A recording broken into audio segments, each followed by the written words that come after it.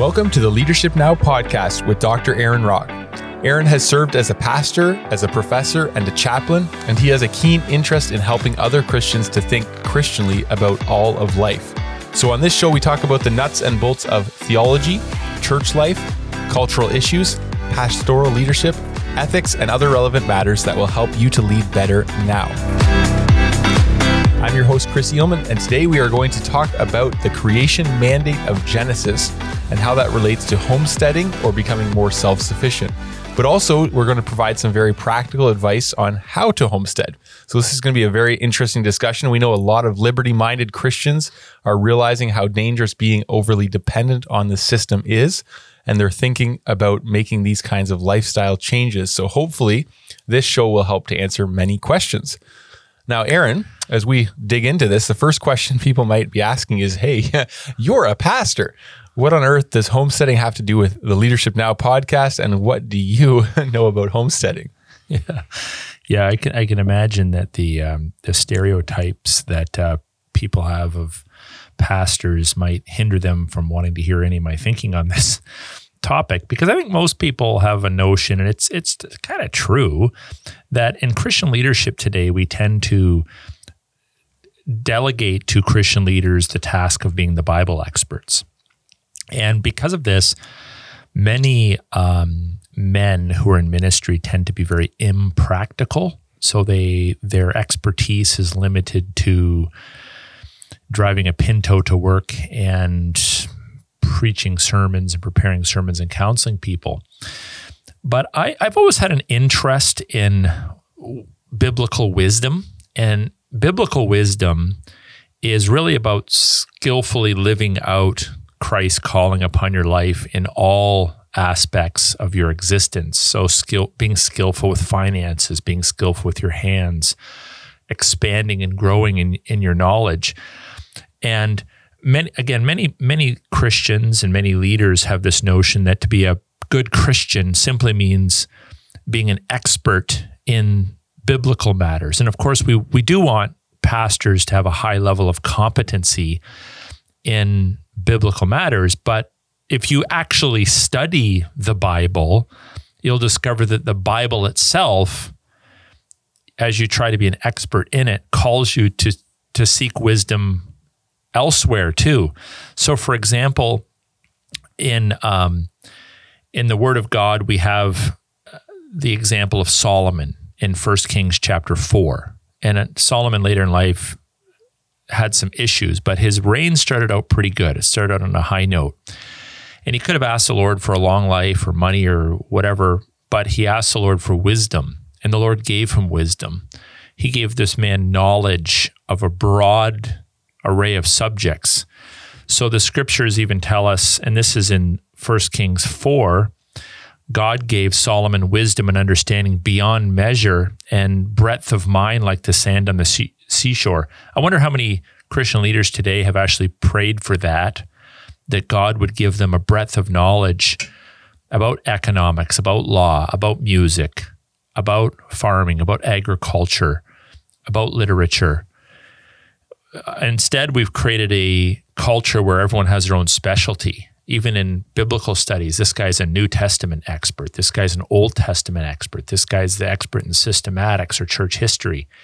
And you go to the expert when you want the input on a particular area of Christian inquiry. And if you're a general practitioner, you're considered, a bit of a nobody. But in Scripture, there's wisdom and understanding as much of it as you can, but there's also wisdom in growing in your knowledge outside of Scripture. So Solomon, if you look at the Solomonic wisdom, the text goes on to say that Solomon's wisdom surpassed all the people of the East. And then specifically, it's like, well, what kind of wisdom? It says he spoke of trees, from the cedar that is in Lebanon to the hyssop that grows out of the wall. It's like, what does that have to do with God?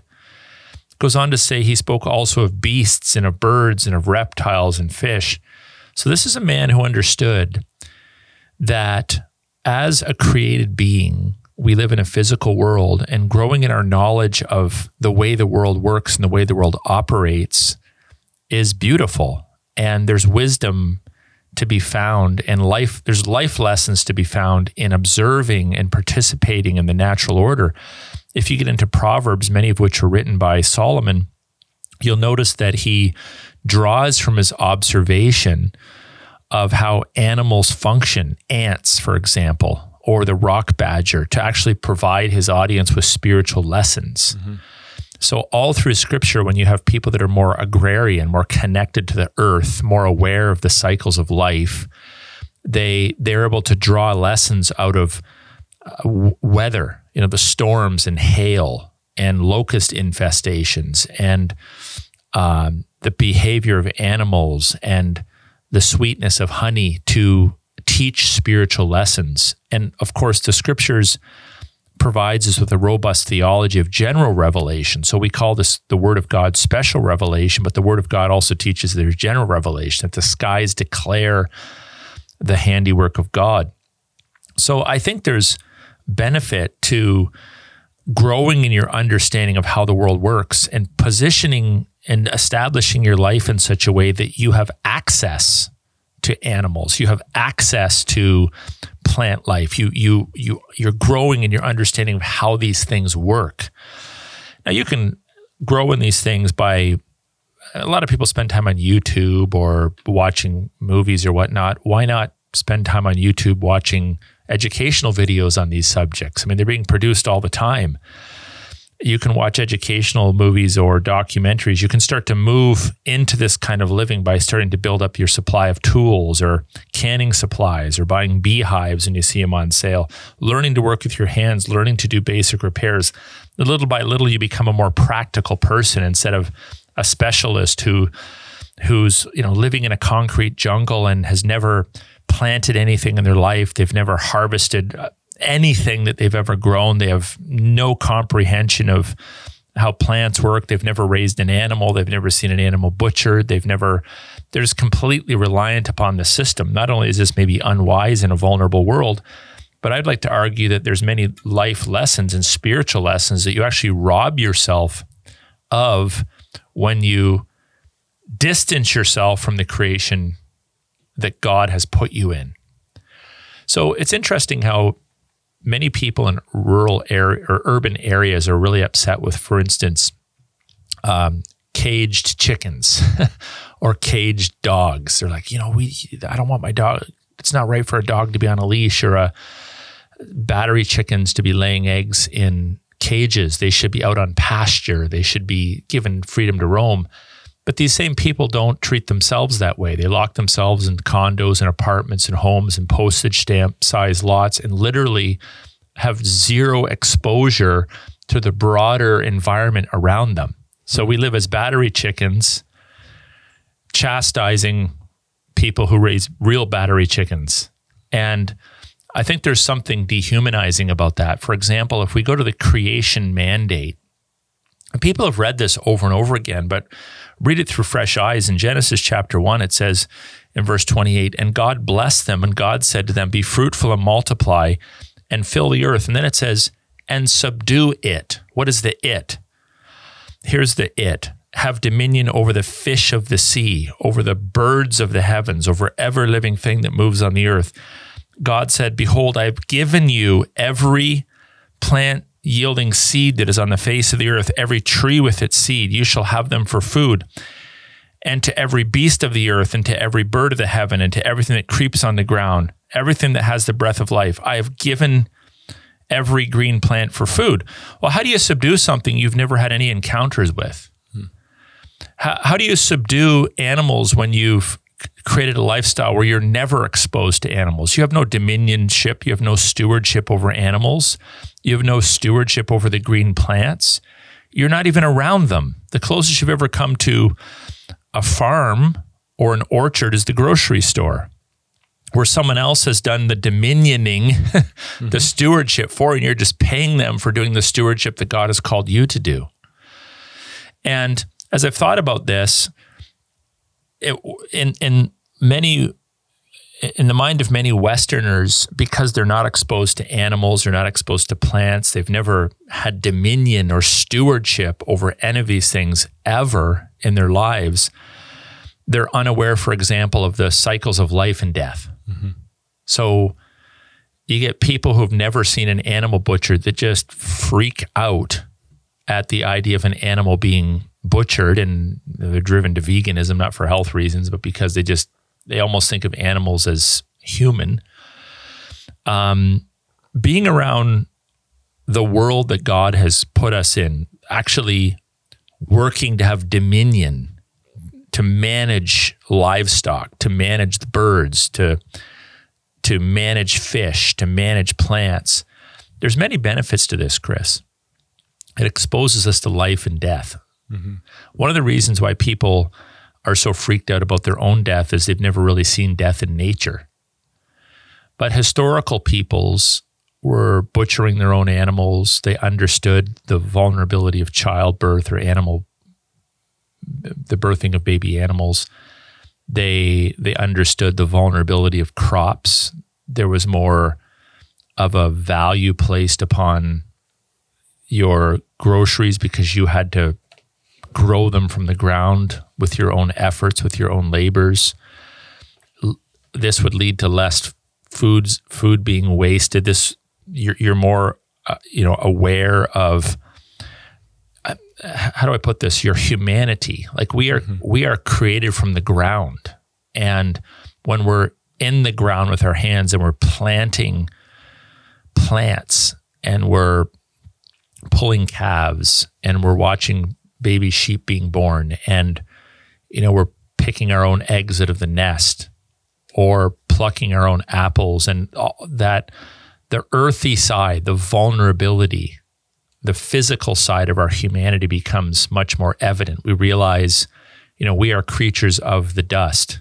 We are vulnerable to death like animals are. We are dependent upon weather, and we're dependent upon a good God who sends the rain and who gives us the harvest. This is why many of the early settlers, even to North America, the Pilgrims, established Thanksgiving, because imagine how much more meaningful Thanksgiving would be if you had seen famines and you had to actually grow the pumpkin, the squash, the potatoes with your own hand, and you were delighted that this year the crop didn't fail. There's some valuable lessons in that, I think, for us to be exposed to, and just good old-fashioned hard work. As I'm hearing that, I'm thinking to myself, we've grown some beans in our garden, and when those beans are on the table, you eat all of them, and you just eat them with much more appreciation. It's like if the kids throw half the plate out, you're like, no, like that took a lot of work, right? Like you don't waste the same even. Yeah, right? It's like if you build something and someone breaks it, it's a little bit more offensive than if you bought something and someone breaks it. Yeah, exactly. And I think there's a greater, obviously we're spiritual beings, so we want to be working on the fruit of the Spirit and knowledge of Scripture. But I have this sense that many of us are maybe unaware of our own physical humanity because we're so detached and disconnected from, I would just say, reality, the reality of our physical environment.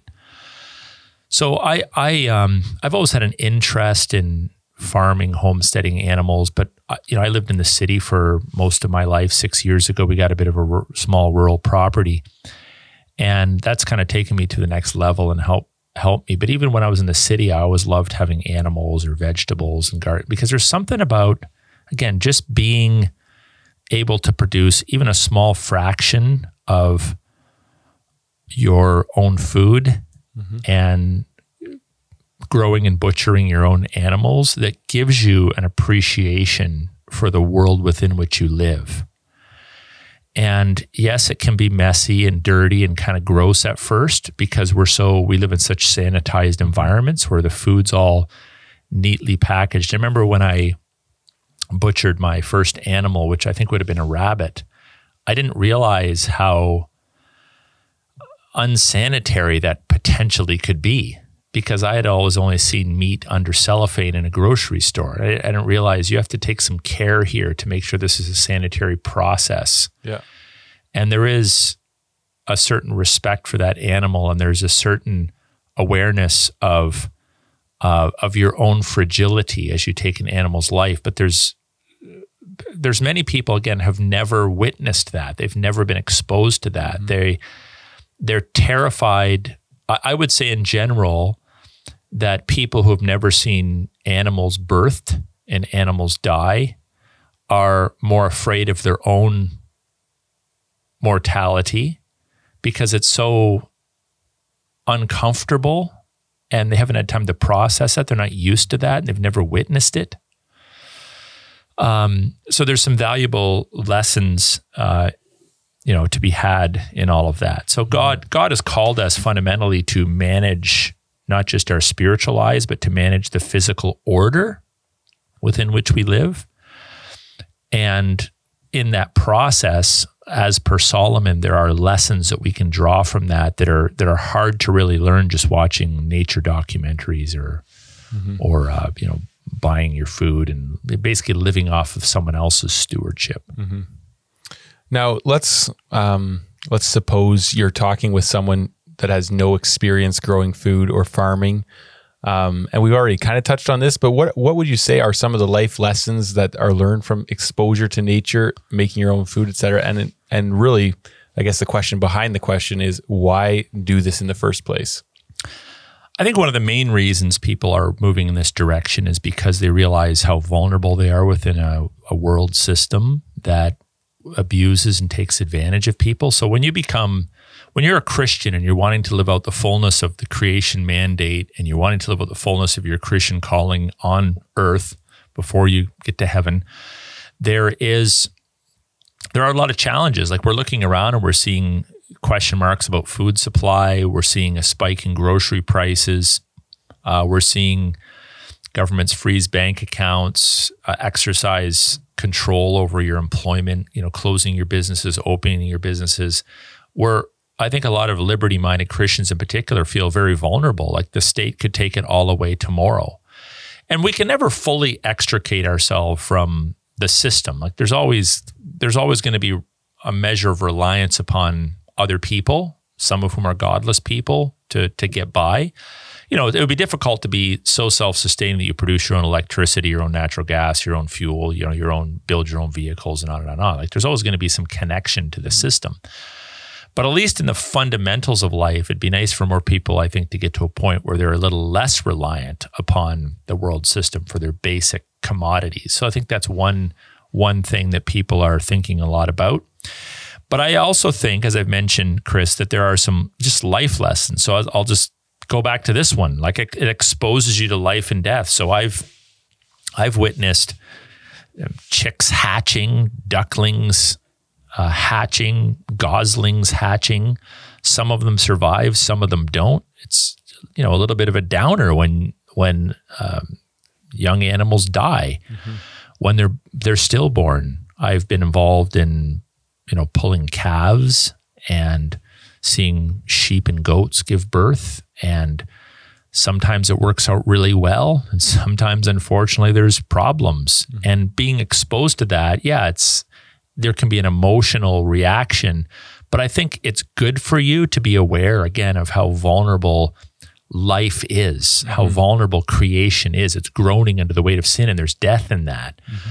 There's value in children being exposed to that. I know if I were to compare how, let's say, my youngest daughter would respond to the death of a kitten or an animal now as opposed to 5 years ago, there's a dramatic difference. Obviously, she's getting older, but I think it's been good for her to come to grips with the reality of death. And I think, not to take this too far afield, but I think even the fear that I've witnessed over the last couple of years, the absolute terror that people have to the point of irrationality in the possibility of dying from a virus is in part connected to the fact that most people living in metropolitan areas have never seen anything die. I remember talking to one of my professors in Bible college. I was probably 18, 19, and I said, I don't know if I've ever even been to a funeral since the time I was 5. Like, I just didn't know anybody that died. And he's like, you got to start attending funerals. Like, if you're going to be a pastor, you have to be aware of the reality of death. So, raised in the city, just not being around people that died much, I guess, it's it's harder to get used to that than if you're raised in an environment where that's normal. Like it's just normal. You don't look forward to it. You still mourn and weep. But rural people tend to be more willing to accept their own mortality, in my opinion, than urban people because they're not exposed to death, and death terrifies them. Whereas when you're around animals, for example, you just get more used to that. I mean, they're animals, you're a human, but you get more used to that. Butchering animals gives you greater respect for life and where your food comes from. The dangers associated with managing animals. You know, when you're stepping into a corral and there's a bull standing there, you know, you're aware of your vulnerability in all of that. Getting used to being around equipment. Some equipment's dangerous. So there's many lessons in farming, homesteading, working with your hands, just surrounding all the questions about life and death and your vulnerability and the fact that you were created from the dust. It also exposes you to your earthiness. So now that I live in a more rural location, I actually pay attention to crop cycles. I don't harvest crop per se. You know, we grow some of our own vegetables, but you watch the farmers trying to get the fields prepped and then get the seed in and waiting for that first rain and then tending to those fields and the fall rush and the amount of money they put into buying equipment to get the crop off. And you have more respect for, you know, driving behind a tractor with a series of grain hoppers on it. Cause you're like, you know, yeah, he's kind of slowing me down here, but he's providing food for us. So you tend to be just more in tune with, I'll say, I don't want to sound like new agey, but your earthiness. You tend to be more in tune with the environment within which you live, and how things like fuel spikes. You know, we might complain about, you know, driving our little suburban cars or our pickup trucks around and the cost of fuel, but these farmers who are paying thousands of dollars a day, some of them are, I heard of one guy, I think $10,000 a week in fuel for all of his equipment. This affects, you know, food prices and how weather can just throw everything for a loop. You know, if it just rains and rains and rains and rains, or it's incredibly dry. So it exposes us to our earthiness. We really are creatures of the dust. It also exposes us to God's creation. The psalmist tells us that the heavens declare the glory of God, right? So looking up at the heavens, there's a value in that. It's hard to see the heavens when there's lights all around you.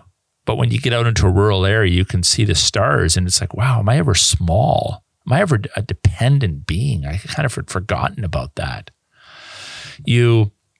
I love what it says in Job 12:17. It says, but ask the beasts and they will teach you, the birds of the heavens and they will tell you, or the bushes of the earth and they will teach you, and the fish of the sea will declare to you.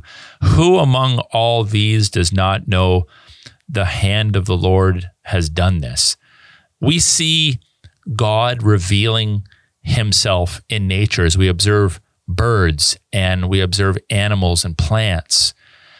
It's really hard to be a committed Darwinian the more you're exposed to the environment within which you live, because you see such design and complexity in that. We had beehives for several years, and when you see the order and the routine and the design in the way bees function and communicate and build their combs and store their honey. And then when that honey reaches, I guess a certain percentage of moisture, they cap it. They know how to cap it at a certain point. If they cap it too early, it'll ferment, but they cap it, and how they communicate where to find flowers and even the cycles of, I never paid much attention to when flowers bloom, but flowers are blooming from the early spring through to the fall, different kinds of flowers. So you got a season where there's dandelions, and then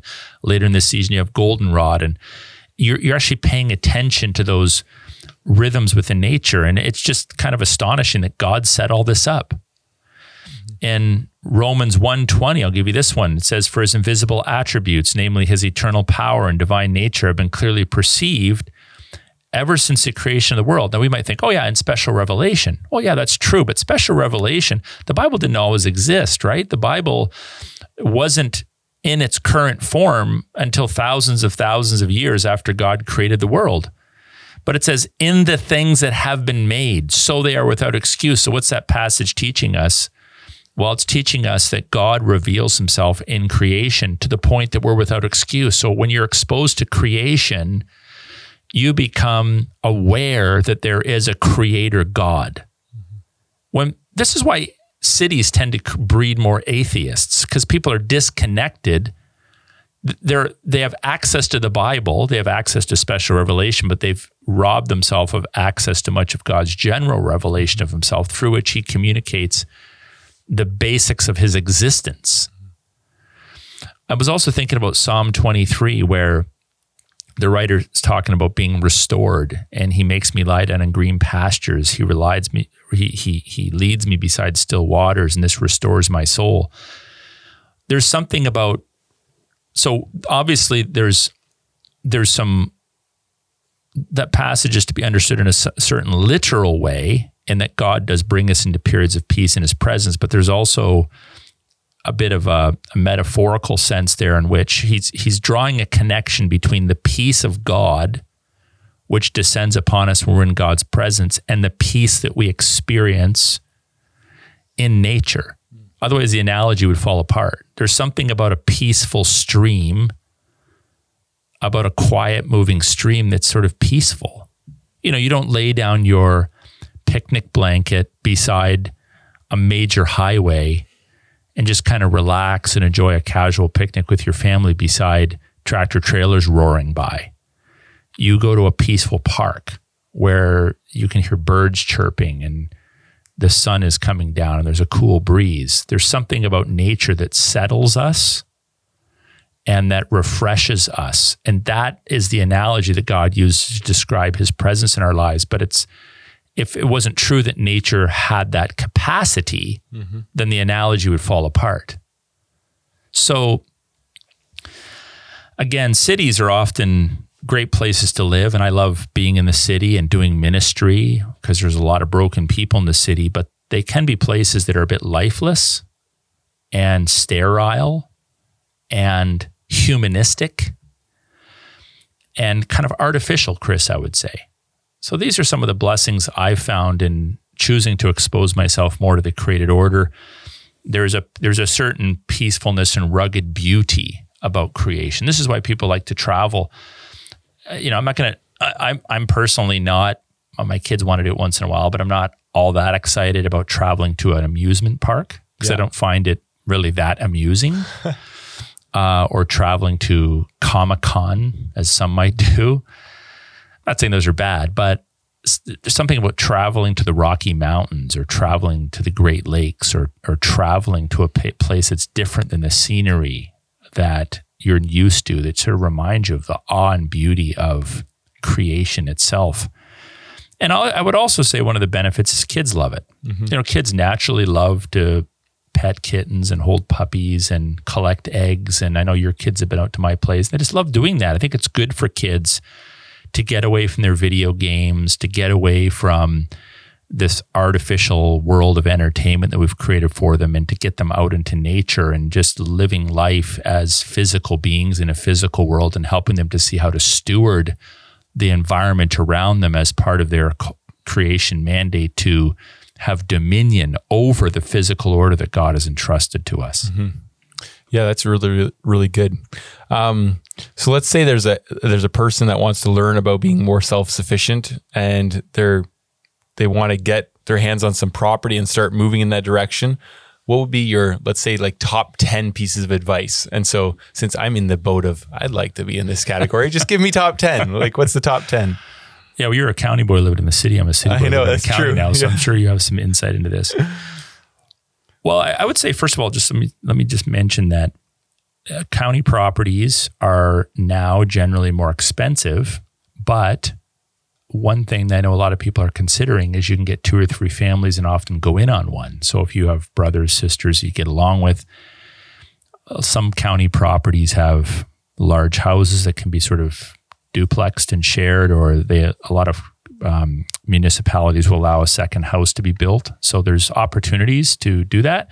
But I would say many of the things that we're talking about can be done to a greater degree than they currently are, even in the suburbs. Mm-hmm. So instead of just having, a green golf course type back lawn, people living in the city that have to live in the city or just prefer that, they don't want to kind of go all out.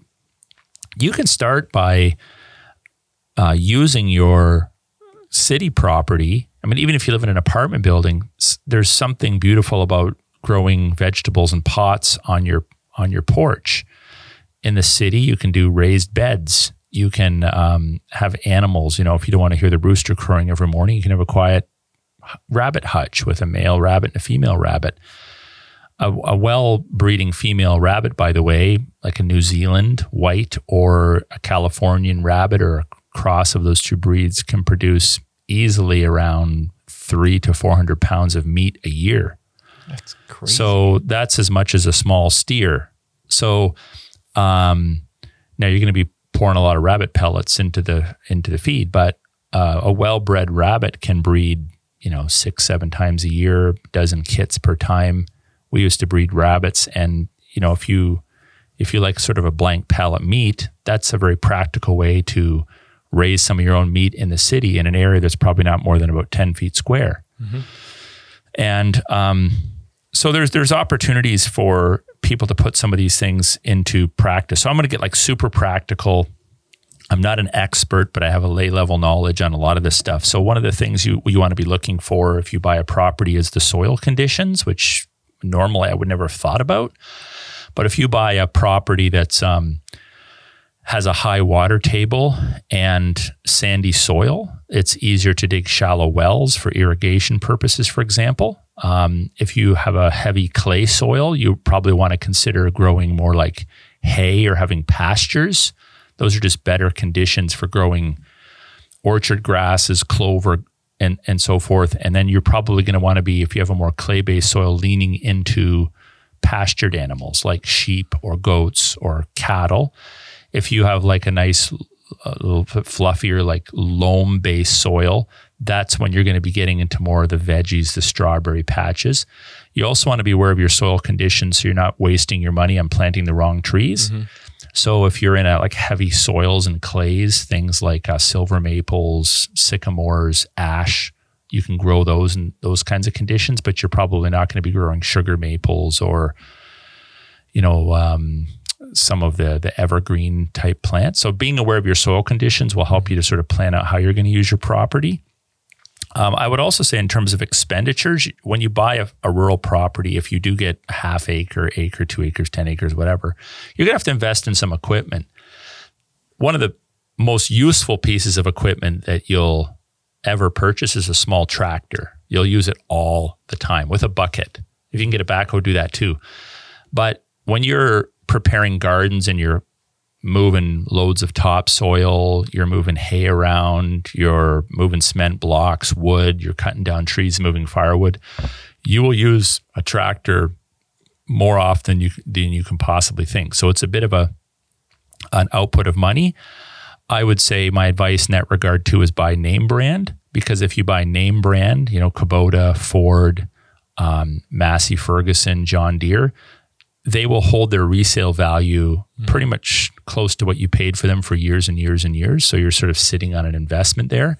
Mm-hmm. That's a really good idea. You also want to, be realistic about the amount of land you have. So if you have half an acre, okay, you can do a lot in a half an acre, but you're not going to have a cattle operation.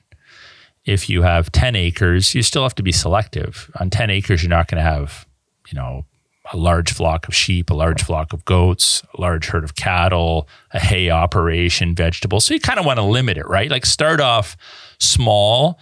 If you're raising animals, start off with smaller animals, chickens, rabbits, slowly, maybe some sheep, then move to goats or whatnot.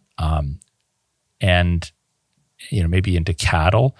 Horses, unless you're going all out and you're going to use them to plow, are pretty much useless. They're fun for riding, but you're not going to eat them unless you're Dutch. I know the Dutch. You're Dutch. You probably eat true. Horsefleisch. I forget what it's called. Right. But horses aren't that helpful. A small donkey can be helpful if you have pastured animals, because donkeys will kill coyotes that may try to get into your pasture. So a lot of people that have sheep or goats, interestingly, will put a donkey out there or a llama or something like that. Those animals are deadly to coyotes that may try to get into your field. I also would say learn how to build fences and corrals. Or, you're always building fences and corrals to keep your dogs in, keep your sheep in, and keep your chickens in, or keep the kids in. Keep the kids in, keeping rabbits out of your garden. So having a post hole digger, we call it a PhD, is important. That's great. You can start off with a manual one or a clam digger sort, and you could even buy like the small gas powered ones for $300 or $400, and they come on sale. The one manners, those are pretty good. And if you're building fences, by the way, the cheapest way to do it is field fencing. So you always concrete your corner fences in, and your corner posts in. And then you go about 45 feet out with your line post, just put them right in the dirt, pack them down. You don't need to concrete those in. You can also move them later and fill in the hole. They actually posts last longer if they're not surrounded by concrete, interestingly. And then you just drive T-posts in every 15 feet and you stretch your fence out. So that's the cheapest, most farm-like way of building fences. But make sure that corner post is secure, because you're going to want to staple the fence to it and pull it the full length to the final post. And you can easily just bend your whole fence if you don't have a good solid corner. So that's something, just practical stuff that you learn. It's also good if you have a couple different sources of water. So if, let's say you're on municipal water, okay, that's great for your house. But if you have a well that you can water your animals, your garden, it's a lot cheaper. If what you might want to do is find out how deep your water table is. So if you want to spend money and have a well drilled, you might be going down like 100, 175 feet. But some people discover that the water table is really high on their property. So you can take a shovel or a small backhoe, dig down as far as you can go, take a 10 or 12 foot piece of plastic ABS or PVC pipe, sharpen the end with your angle grinder, drop it into the hole, put a hose down it if the ground is soft like sandy, and put a T-handle on the top and just start to turn that 4-inch pipe into the ground. And as the water is blasting down at the bottom of your pipe, the sediment is coming up, spilling over the top of the pipe. And I've done that where, we get down 14 or 15 feet and you have all the water you could possibly imagine, like just full bore.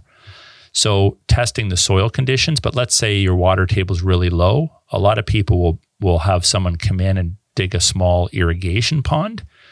You run a hydro line out to it, you throw a pump in it, and now you can water your vegetables and gardens without dumping expensive municipal chlorinated water. Right. Others in the city, great idea to have a rain barrel at the end of your eaves trough, your downspout. So just put a rain barrel there. You can get these plastic 50-gallon barrels on Kijiji or maybe Craigslist that haven't had toxic chemicals in it. Cut a hole in the top, drill a hole in the bottom, heat up a hose tap, screw it into the plastic so it creates its own threads. And then you can hook a hose up to that and, water your garden for free with rainwater coming off your roof, right? So those are some things that, people should be thinking about. I would also say just learn everything you can about animals. The great thing about YouTube is you don't necessarily have to have a mentor, but you do have to have the space. Friends of mine are thinking about getting into cattle. And I said, the first thing you want to do is create the space. Don't just go buy cattle and then drive them home. And then it's like, oh, what are we going to do? Rope these to a tree in the backyard? Yeah, exactly. So it's probably not the greatest idea if you're moving into a rural property to start off with like large animals. But again, whether you're in the city or the county, I would say rabbits are a really good source of meat. And watching them breed and reproduce is also provides some great lessons for children as to how reproduction works. They also make depending on the breed, make great pets. But I'll give one piece of advice. Don't name the animals you're going to eat. Unless you do. Our family had a cow growing up. We named Hamburger from the start. Yeah, we've done that too. Like one of my bulls, his name's T-Bone. Yeah. And the previous one was Sirloin. Yes, that's right. So a real clear idea of where they're going. Yeah. So if you're used to eating store-bought meat and you are producing your own, there is a psychological period of transition where that becomes normal. And it might even take a few years. It's like, this is weird. I butchered this. I'm eating it. I don't know. It's just different. Also, we do live in a culture where people are used to eating a lot of different kinds of food, but it has to be cooked right. So we butchered a goat a few years back, and I have a good friend in the church who's has Indian background, and he actually took it and prepared it as like an Indian dish. So we actually went to his house to eat our meat. And it was good just kind of getting familiar with how he made those recipes, right? Because I don't know how to eat goat. It's not something I normally would eat, but it was great. So same with rabbit, right? Rabbit is a very lean meat. And if you start raising rabbits and then you're like, I'm going to throw them on the barbecue. Oh, this doesn't taste very good. It's as dry as a bone. Yeah, because a rabbit hardly has any fat. So you got to learn how to cook these meats properly. Yep. But it can be a good cost saving. So you want to have, you can have about a half dozen sheep or goats on half acre to an acre pasturing them in the summer, but you always got to buy your hay in the winter unless you have the capacity to cut your own hay, which is a lot of work. And I wouldn't even bother growing hay and cutting hay if I didn't have at least 20 acres to spare. It's just not worth the investment of the bigger tractor and the hay buying and the baler and all this sort of stuff, the storage. It's better just to buy it.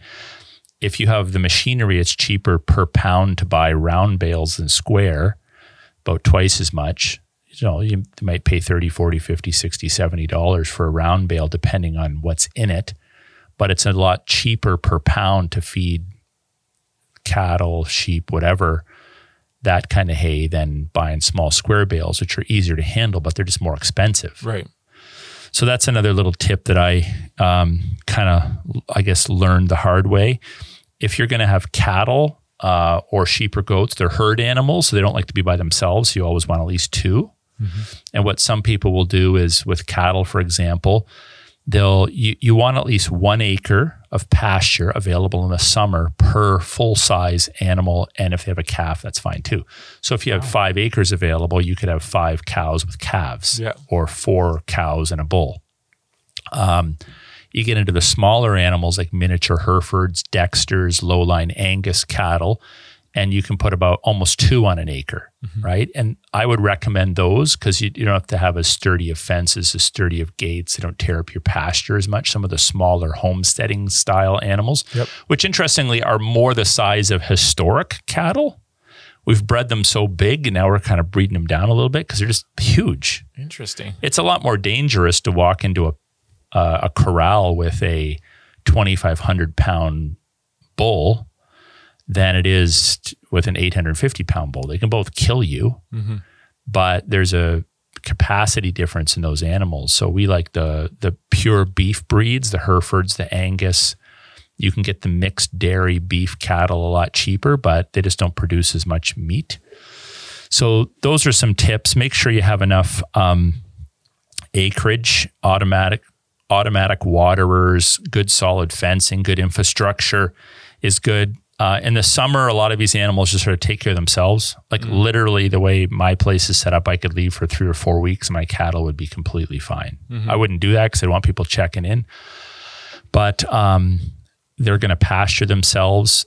You're going to get more out of every acre if you divide up your pasture into smaller pastures. So you create like a corral, a meeting area where there's a lean-to overhang for the animals to get in out of the sun or the wind.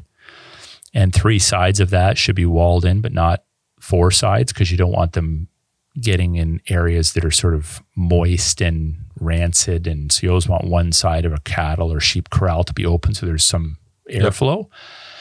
And then you have your water source in there. And then what you want to do is just create a series of gates however big your property is. So you it's called rotational grazing. You put them out of one pasture, then bring them in, put them out of another pasture, bring them in, and you close the gate so those pastures have time to regrow. Mm-hmm.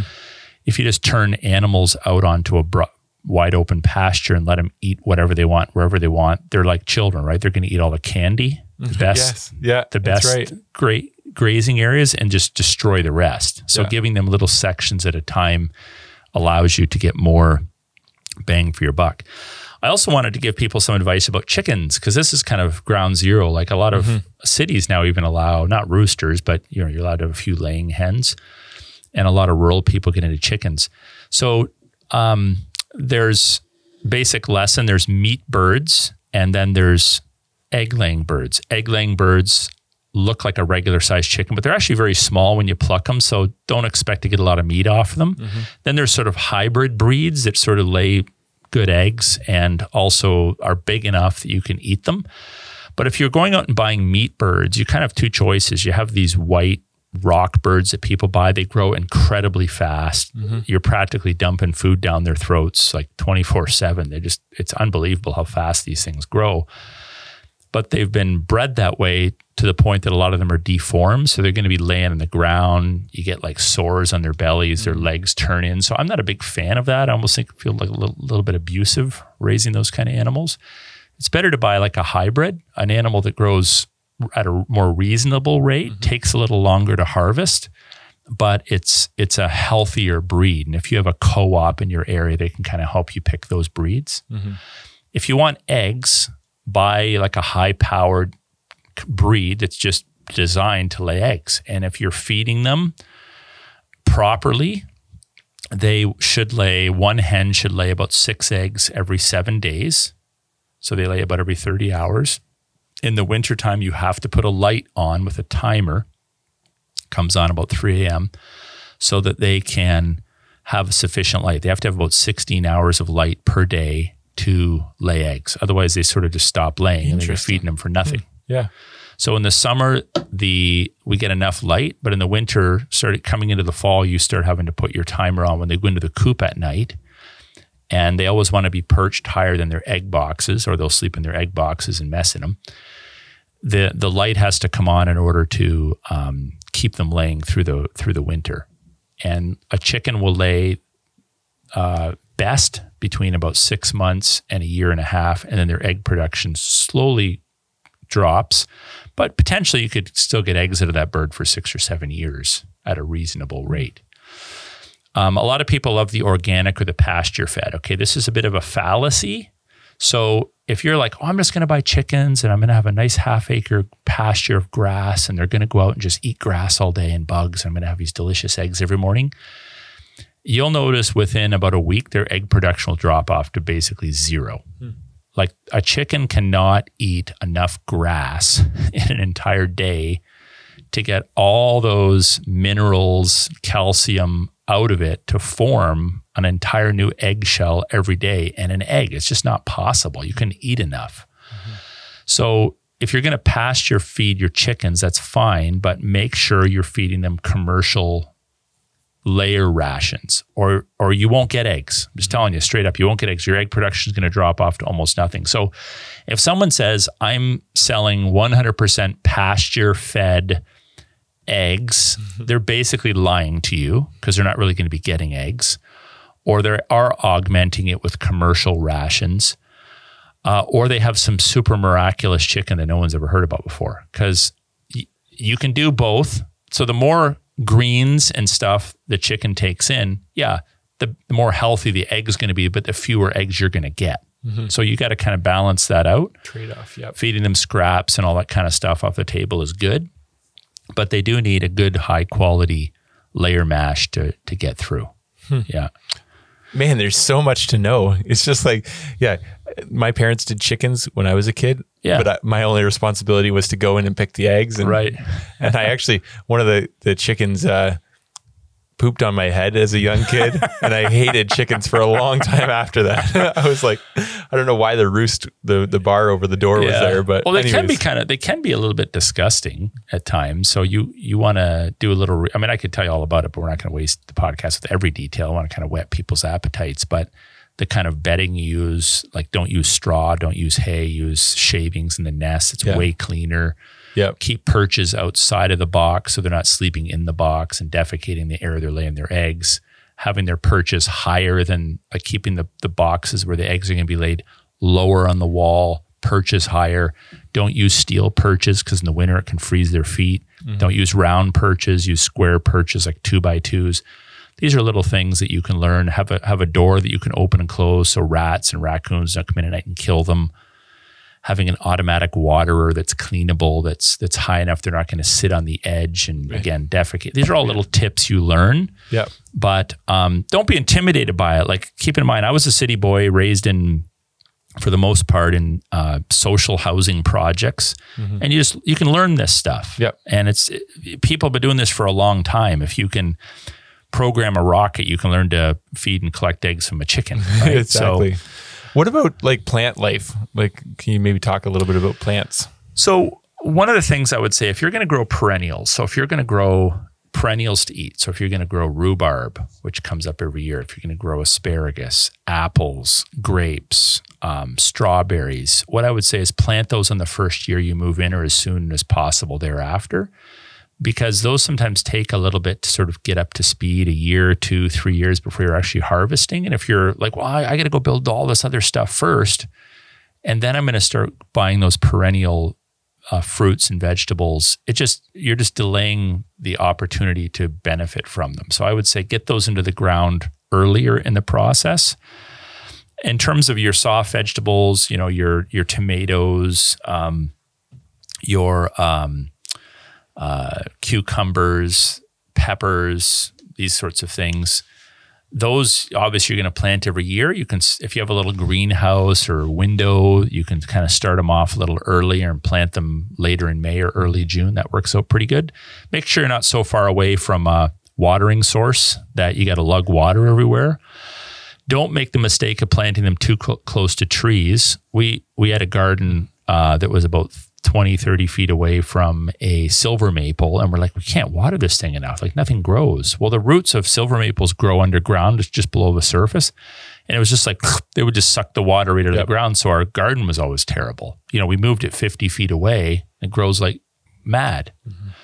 So tilling up the ground, a good rototiller is helpful too. Tilling up the ground and then adding organic materials like aged cow manure or chicken manure to that, and then topping it all with some cheap mulch, and then cutting rows in that, putting your vegetables in. That's the best way to keep weeds down and moisture in the ground. If you want a bit of a windbreak or like a summer wall, people can't see your property as much, plant rows of corn on the outside of your garden. That provides a nice little summer break, and you can feed that to your animals as well. People also need to be encouraged. Like, they're like, oh, this is all expensive. Look, if you get onto a certain kind of rural property, you can actually generate income off of it. Like, if depending how your property is set up, these aren't good. Don't do all of these. Like, it'd be a full-time job, but you can generate income off your property if you have a certain scenic pastoral type venues on your property, pastures or orchards. You can rent those out for special events or wedding photos. I know people that have done that. You can generate income by selling honey, by getting into beehives. Maple syrup, although it's pretty expensive to boil maple syrup unless you get some big boiler and using wood. Like, the cost of, you're probably going to spend $10 on propane to get $10 of syrup. Yep. But you can tap silver maple trees. They don't produce as much, but you can still get some syrup off of silver maples, and you can Google how to do that.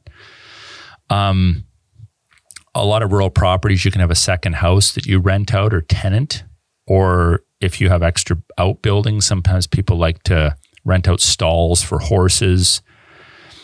People sell meat at the road, like not at the road, but they can advertise for freezer beef, chickens. If you're going to sell to the public in our jurisdiction, it has to be butchered at a licensed butcher.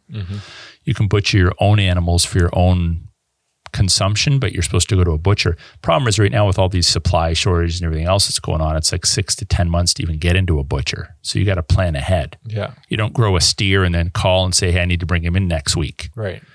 you may need to book in April for a December appointment. So you got to plan accordingly.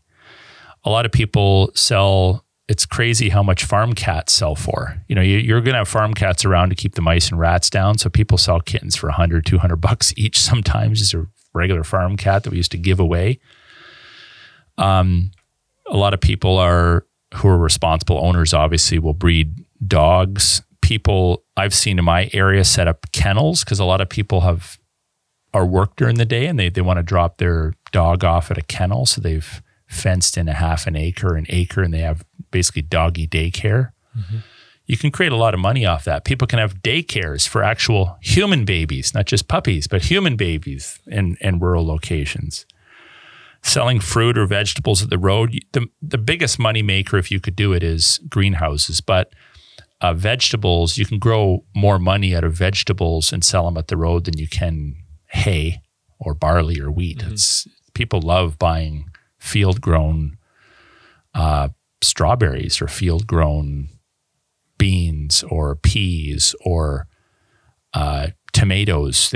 That stuff will just fly off your kiosk if you have one at the road. Buy an incubator. You can hatch out eggs for people. You can sell chicks. You can, like I said, raise meat birds.